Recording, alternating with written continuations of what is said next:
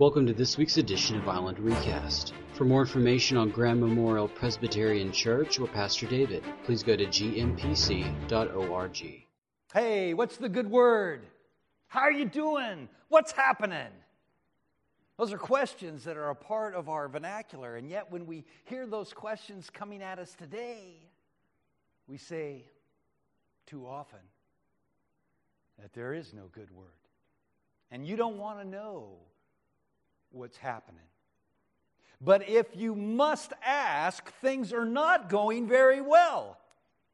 We are exhausted.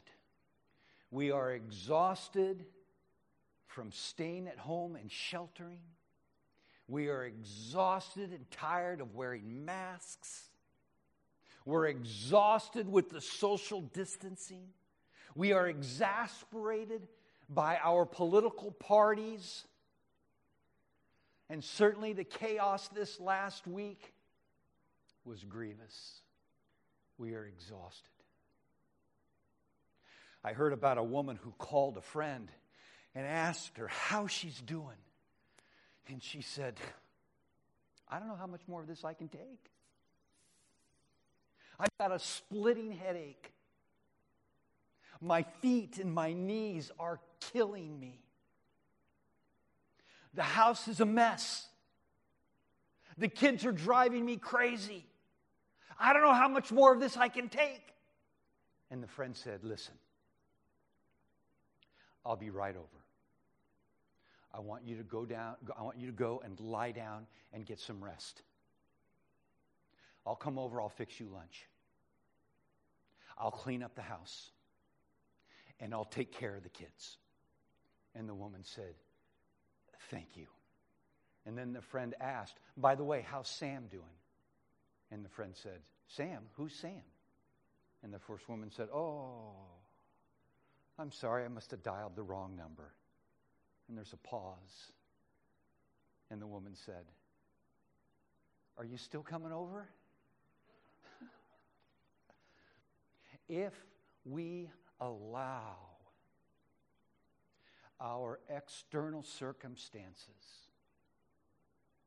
and the events of this temporal world to define who we are, we're not going to make it. But there is an alternative, and that is the source of our faith. If you have your Bibles, I would invite you to open them to the first chapter of the book of Hebrews. I introduced this book to you last week. We know not who wrote it. We know not who received it, save for the fact that they were Jewish background believing Christians who were struggling with the events, with external circumstances. And they were so close to just tossing in the towel. It's done. I'm through. I can't do it anymore. I don't want to put up with this anymore. I don't want to fight the fight. I just want to live my life. And I get that. But we must remember that we are in the middle of a spiritual battle that will not be won with carnal weapons. Oh, I think we put way too much faith in our government, in our country. And I'm as patriotic as the next person. However, I recognize, and I hope you recognize as well, that God does not stand when the American flag passes by. I came across this article by Chuck Colson, misquoting our founding fathers. And how many times have we heard that our founding fathers were deists and not really Christians, and that this isn't a nation that was built and established on Christian foundations? You know what I've learned? I've learned that nothing is too absurd that if it's not repeated loud enough and long enough, but that people don't start to believe it to be true. And of course, that could take me off on a whole different sermon topic today. But I want to stay focused here. You've heard me quote the second president, John Adams, who said that our Constitution is written for a religious and a moral people and is wholly inadequate to govern any other kind. But listen to the first part of that. John Adams said this: "We have no government armed with power, capable of contending with human passions unbridled by morality and religion. Avarice, ambition, revenge, or gallantry would break the strongest cords of our Constitution as a whale goes through a net." And he concludes with, "Our Constitution was made only for a moral and a religious people and is wholly inadequate to govern any other kind." Benjamin Rush, one of the signers of the Declaration of Independence, said, "The only foundation for a useful education in a republic is to be an aid in religion. Without this, there can be no virtue, and without virtue, there can be no liberty. And without liberty, the object and life of all, and liberty is the object and life of all republican governments." Remember, we're a republic. He was not referring to a party. Without religion, I believe that learning does real mischief to the morals and principles of mankind, humankind. Noah Webster: "The Christian religion in its purity is the basis, or rather the source, of all genuine freedom in government. And I am persuaded that no civil government of a republic form can exist and be durable in which the principles of that religion have not a controlling influence." And I could go on. There are several others. I can link this article in my Word on Wednesday. My Word on Wednesday is an email that I send out every week that kind of recaps Sunday service, the sermon. If you're not getting that, send me an email, pastordavid@gmpc.org, and we'll get you on that. I'll link this article to it. But these are the times today as we look at what's going on. And what is going on? I know that because I've had people in my office tell me that they know exactly what's going on. I've had phone calls, I've had emails from people that say they know exactly what's going on. The only problem is that what this person knows exactly what's going on, this person disagrees with and says, no, that's not what's going on. This is what's going on. And they've got us chasing our tails. And my biggest grief in all of this is the death of truth. For our culture, the death of truth. We as Christians can never allow truth to die. And never ever was there a more appropriate time for a group of Bible-believing Christians to jump into the book of Hebrews. Yeah, again, like I told you last week, as I was laying all this out, I'm thinking to myself, what am I thinking? Jumping into the book of Hebrews. And I'll tell you, I could not have picked a more perfect passage for us today than the first 4 verses of chapter 1 of the book of Hebrews. Listen to this. In the past, God spoke. God spoke to our forefathers through the prophets at many times and in various ways. But in these last days, He has spoken to us by His Son, whom He appointed heir of all things, and through whom He made the universe. The Son is the radiance of God's glory and the exact representation of His being, sustaining all things by His powerful word. After He had provided purification for sin, He sat down at the right hand of the Majesty in heaven. So He became as superior to the angels as the name He has inherited is superior to theirs. Just let that sink in a minute. Listen again. It's worth repeating.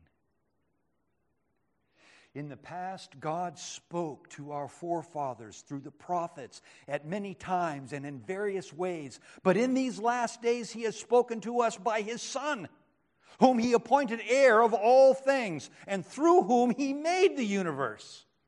The Son is the radiance of God's glory and the exact representation of His being, sustaining all things by His powerful word. And after He provided for purification for sins, He sat down at the right hand of the Majesty in heaven, and so became as superior to the angels as the name He has inherited is superior to theirs. We are talking about Jesus. We are talking about Jesus. Who is this guy? We need to know. Because if we don't know who Jesus is, then we are doomed. In the past, God spoke. God spoke. I would say that God continues to speak. I think it was Francis Schaeffer who said, God is there and He is not silent. People say, well, I sure wish that God would speak to me. He doesn't say anything to me. And I always reply when I hear that from people, have you listened to what He's already said? What do you mean? I says, well, there are 66 love letters that God has written to you. Have you bothered to read them? Oh, well, you know, stop. If we want to hear from God, we need to spend time listening to what He has already said. In the past, God spoke to our forefathers through the prophets at many times and in various ways. Many times and in various ways. God spoke. He broke into history and He spoke. He called Abraham. He called Moses. He called the prophets, Isaiah, Jeremiah. I mean, you could go on and on. God spoke to our ancestors through the prophets many times. And what was the message? The message is, I need you to understand, there is a God, and you're not it. Listen to me. I created you in my image. And I will give you a framework within which you shall live. And as you live within that framework, you will thrive and put no other God before me. Well, that didn't last very long. And so God continued to call out to His people through the prophets and throughout history and in various ways. It was not just a spoken word. There were demonstrations of power. A flood. A bush that burned and was not consumed. A sea that was separated that Israel might walk through on dry ground. Bottles of oil that never went empty. Axe heads that floated to the surface of the water. Thousands of people fed with a couple of loaves of bread and a few fish.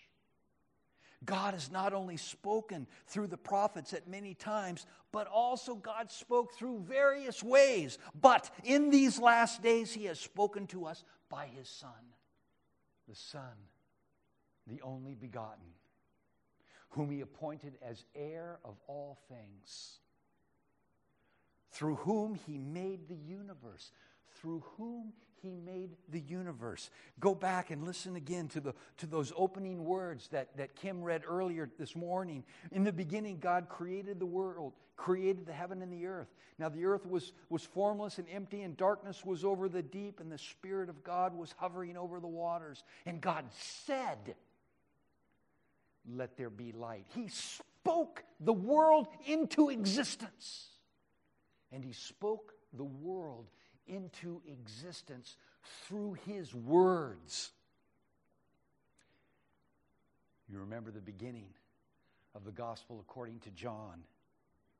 In the beginning was the Word, And the Word was with God, and the Word was God. And He was with God in the beginning. And through Him all things were made. And without Him nothing was made that has been made. And that Word that was with God and was God, through whom all things were made, became flesh and dwelt among us. God has spoken to us through His Son, through the Word, whom He appointed as heir of all things, through whom He made the universe. The Son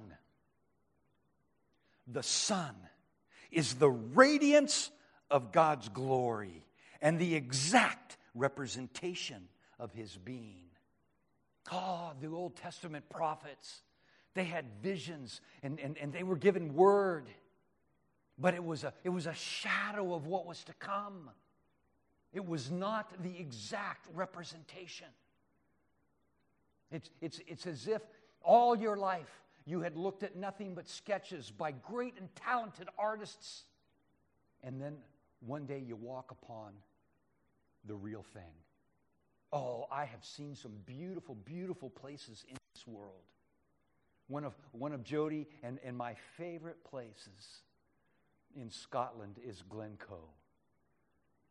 Absolutely gorgeous.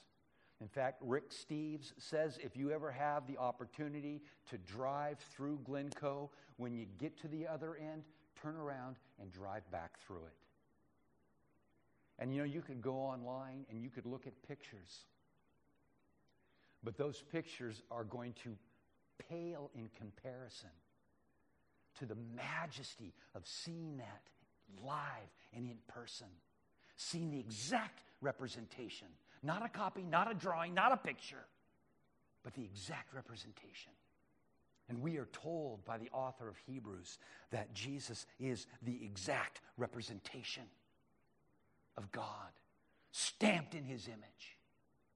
In John's Gospel, it was Philip who asked Him in the 14th chapter. Philip says, "Lord, show us the Father, and it'll be enough for us." And Jesus answered, "Don't you know me, Philip?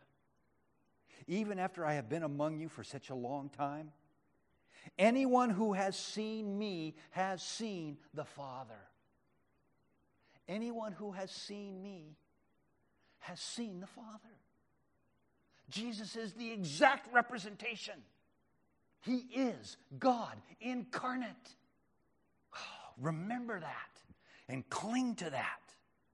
Not only is He the exact representation of God's being, He's sustaining all things by His powerful word. Think about that just for a minute. Jesus, right now, is sustaining this world. If Jesus decided at this very moment, enough is enough, and closed the book on history, we would be scattered into gazillion molecules and atoms or whatever you want to think. We exist because Jesus is sustaining us. We do not exist because of a government edict. We do not exist because of our superior knowledge and willpower. We do not exist because of science and technology. We exist because Jesus and Jesus alone is sustaining all things by His powerful word. What was the message of the prophets? The message of the prophets was repent, turn around, get back inside that relationship with God and that moral framework with which He has given to us, and you will thrive. If you think you can do it on your own, you are sorely mistaken. That whole idea of sacrifice was designed to help us to recognize and realize the consequences of sin, and that sin has a cost. The Son is the radiance of God's glory, the exact representation of His being, sustaining all things by His powerful word. After He provided purification for sin, He sat down. You remember what Jesus said on the cross? It is finished.